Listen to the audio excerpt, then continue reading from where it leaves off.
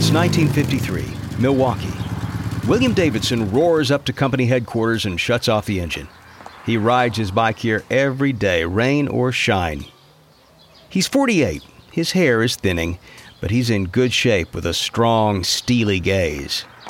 In his dark, custom-made suit, starched shirt, and gleaming floorsheims, he looks like the president of a company. As the CEO strides to a meeting with his executives, he's got one thing on his mind: a movie called The Wild One, starring heartthrob Marlon Brando. Hey, Johnny, what are you rebelling against? What do you got? The plot pits bad boy gang members against the law-abiding citizens of small-town America. None of these outlaw outfits ever want to do anything but foul things up for everybody else. Hey, what kind of outfits? Say that again. Outlaw outfits, like yours. Davidson's inner circle is gathered when he arrives. He's usually a calm, centered man. Not today. I assume you guys have heard about this movie, The Wild One? Yeah, it's based on that biker riot in Hollister that Life magazine wrote about, right? Exactly. Those scumbags in Hollister were riding our bikes, and half the punks in this movie are too. Hollister was forgotten. Now this movie's dredging it up again. Yeah, but we're the only business in the country making bikes, boss. So what's there to worry about? This isn't just about business. It's about my name on the side of that gas tank. Davidson started as a mechanic before working his way to the top at Harley-Davidson, which his father co-founded. At least Brando's on a Triumph. But the guy playing a psycho is riding a Harley-Davidson. Well, at least it's one of ours, right? That's not the point.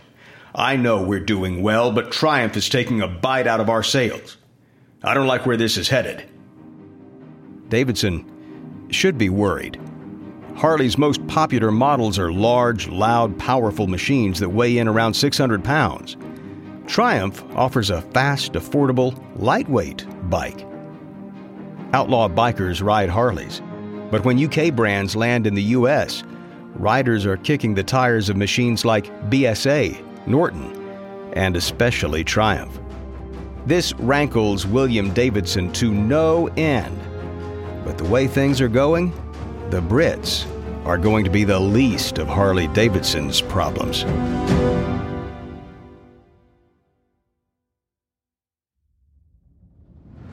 From Wondery, I'm David Brown, and this is Business Wars.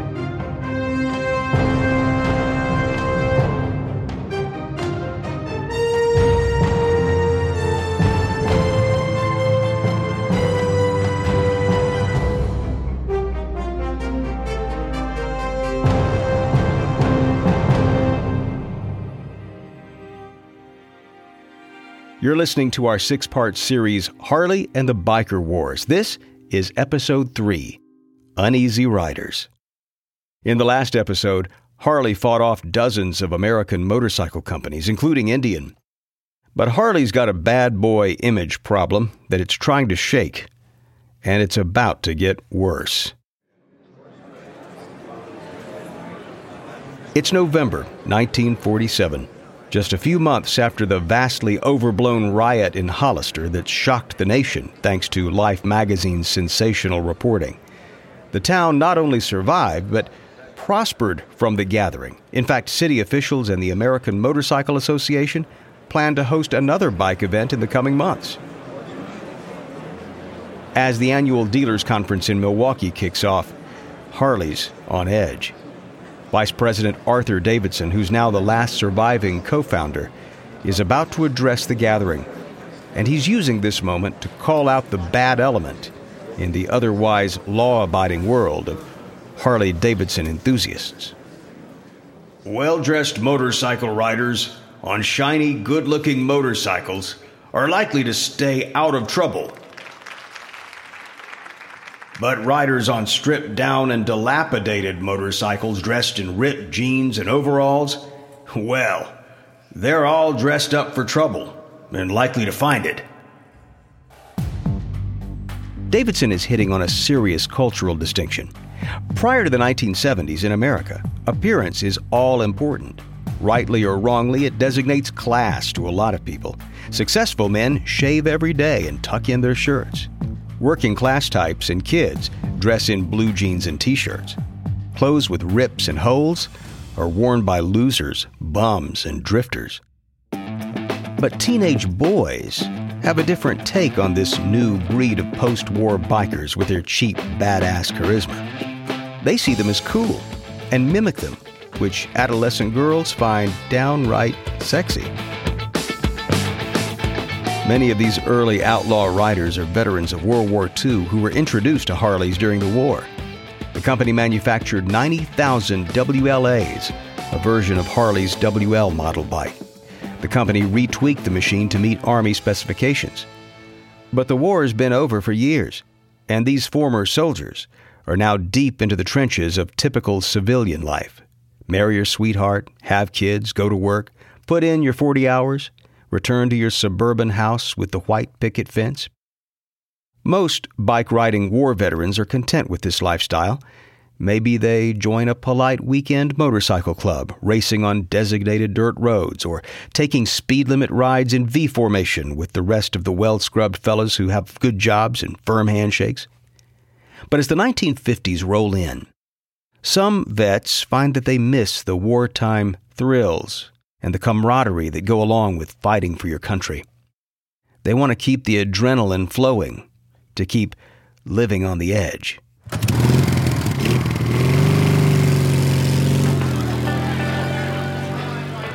They gather in bars like the Green Onion in blue-collar towns like San Bernardino, California. That's where a couple of guys named Joe and Max are hanging one warm summer night as the bartender struggles to keep up with orders. Joe lights up a Lucky and exhales toward the blinking neon bar sign. Man, I'd love to do some riding again. My life is nothing but dull, lousy 9-to-5 job at the butcher shop. Look at me, Max, 26, and going nowhere fast. I know how you feel, but at least I've got my bike. And Uncle Sam is selling them cheap as surplus, though I had to do some work on it to get it just right. Chopped off the fenders and the chrome. Got rid of the mufflers, too. Yeah, hard not to notice that. It's loud as hell. Bet that upsets the neighbors. Max shrugs and unzips his dusty leather jacket. Who cares? Harley's solid, lumbering WLA model isn't the only bike American soldiers discovered overseas. The British rides impressed American GIs too, and they're buying those, particularly Triumph. For that, they can thank the drive and foresight of Edward Turner, Triumph's brilliant managing director and chief designer. In the 1950s, he establishes Triumph Corp in Maryland and then recruits dealerships on both coasts to sell his bikes. Turns out Triumph's customers aren't just war veterans. The lightweight, affordable machine is easy to ride, and it appeals to novice bikers of all types. Eye-catching models like the Speed Twin and the Tiger 100 handle beautifully. The slim gas tank is shaped like a backwards bullet, and the twin exhaust pipes sweep down at a graceful angle that makes the bikes look like they're fast even when they're perfectly still, just gleaming in a showroom window.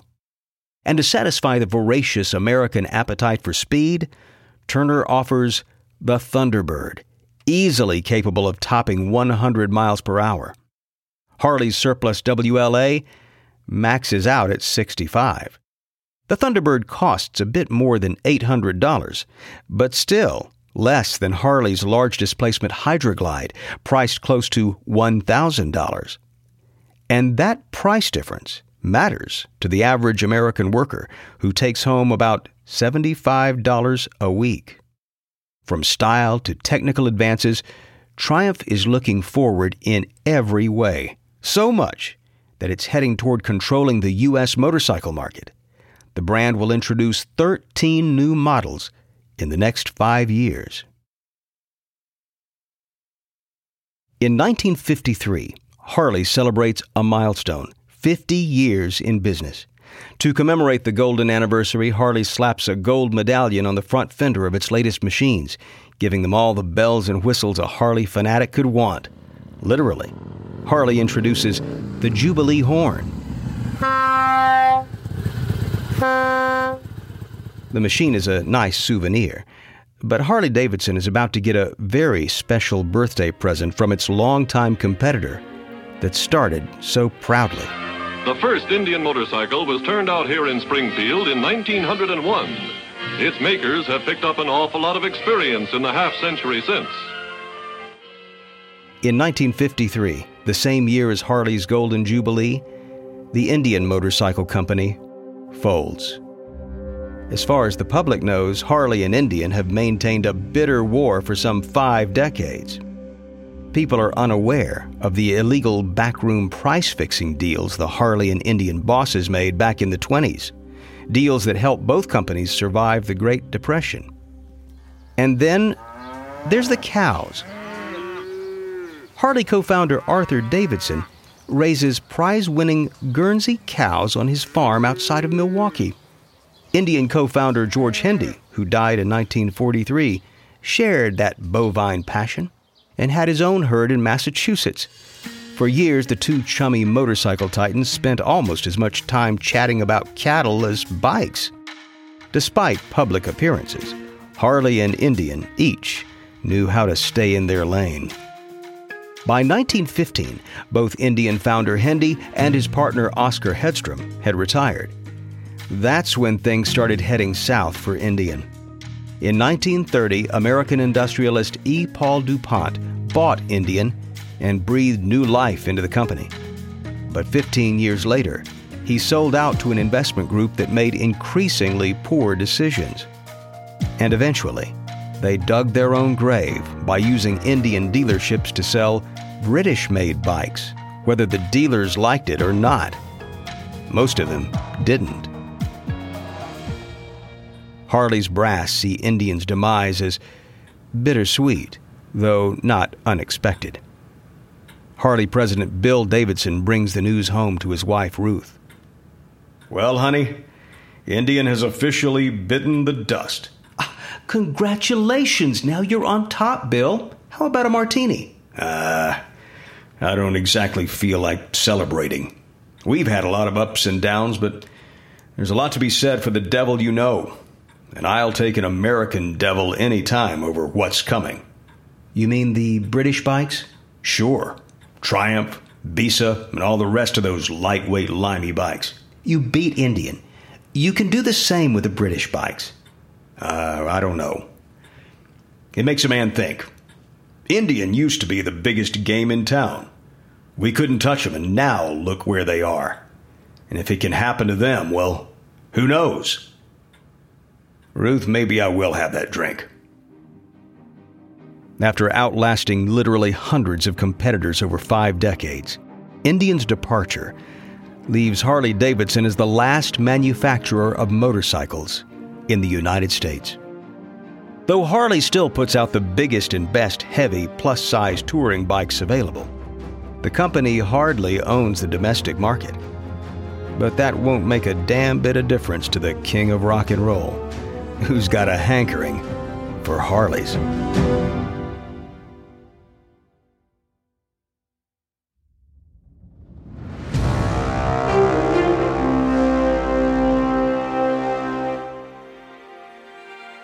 By the mid-1950s, foreign competition intensifies. Harley-Davidson's annual sales hover around 12,000, and the brand is still very much a part of the American zeitgeist. A Harley is a Harley, and some people won't settle for anything less. One of those people is a young singer in Memphis, Tennessee. Well, since my baby left me, well, I found a new place to dwell. Well, it's down at the end of Lonely Street, that Heartbreak Hotel where I'll be. In January of 1956, Elvis Presley releases his first single for RCA Records. Heartbreak Hotel rockets to number 1. The king has arrived, and he's a bike fanatic. He's been tooling his beloved S-Series Harley around his hometown for the last year, but he wants to upgrade. One night, the king slips back into his black leather motorcycle jacket. He puts on his Harley riding cap just like the one Brando wore in The Wild One and checks himself in the mirror. He sneers at himself and winks. He likes what he sees. Then, he heads out the front door of the family home, pausing to peck his mama on the cheek. He climbs onto his Harley and kicks it to life. Elvis snakes his way through the Memphis winter chill to Tommy Taylor's Harley-Davidson dealership downtown. Taylor knows his client well. Elvis loves to hang out in the showroom and ogle the gleaming bikes he hasn't been able to afford. That is, until now. Well, look who's here, the king himself. How you doing, Elvis? Well, I'm just fine, thank you, sir. What can I do for you? Interested in another bike? You bet I am, Mr. Taylor. We got some beauties looking for a good home. Anything in particular?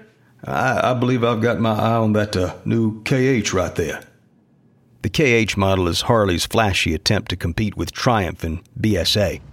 It actually looks better than it performs, with a top speed of only 80 miles per hour. But that hardly matters to the king. He's a fan of flash. Man, I love that red and white paint job, I surely do. What's the price tag on that thing? It's only $905.19. That would include the $110 trade-in credit on your current bike, of course. Deal. I'm going to ride this sucker home. If you want, we can add on the buddy seat for $18 if you got a mind to say, take a lady for a thrill ride. You read my damn mind, Mr. Taylor. Despite his newfound success, Elvis buys the bike by paying $47 a month. It's the second of many Harleys Presley will own, a buying habit he'll maintain for the rest of his life. When news of the sale reaches Milwaukee, Harley's proud to brag about it. The king and his suggestive hips may be controversial, but he's no raging, villainous biker. In May, the company features him on the cover of its house magazine, The Enthusiast, with the headline, "Who is Elvis Presley?" The question is answered in a short profile that ends with Harley plugging itself. His new life makes great demands on him, but he still finds time to roll up some miles on his KH. Good luck for your future, Elvis.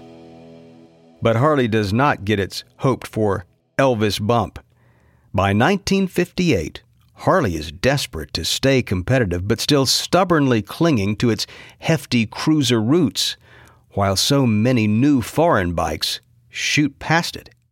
For its latest model, Harley makes a few technical upgrades, improved rear suspension, hydraulic brakes, and a variety of flashy options.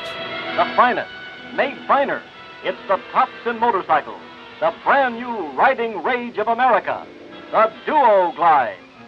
Here's the baby that will put you on top and out front wherever you ride. The bike earned its name.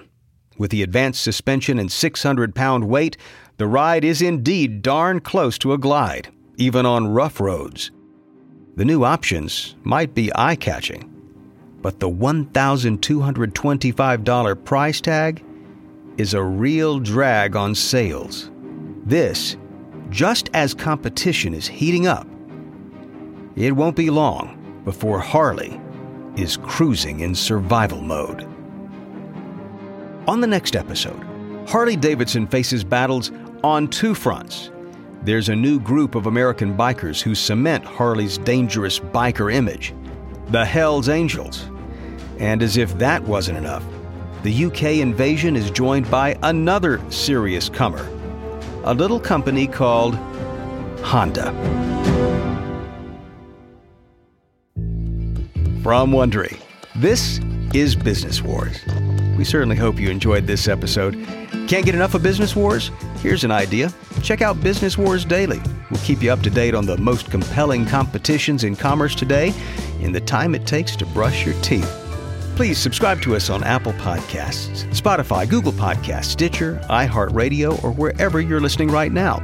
There's a link on the episode notes. If you tap or swipe over the cover art, you'll see some offers from our sponsors, and it would be terrific if you could support our show by supporting them. If you like what you've heard, we'd love it if you could give us a 5-star rating and tell your friends how to subscribe. There's another way you can support us, and that's by going over to Wondery.com/survey and answering a few questions. Don't forget to tell us what Business War stories you'd like to hear.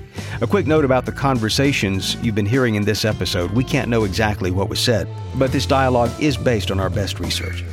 I'm your host, David Brown. Peter Gilstrap wrote this story. Karen Lowe is our senior producer and editor. Our editor and producer is Jenny Lauer-Beckman. Sound design by Bay Area Sound. Our executive producer is Marshall Louie. Created by Hernan Lopez. For Wondery.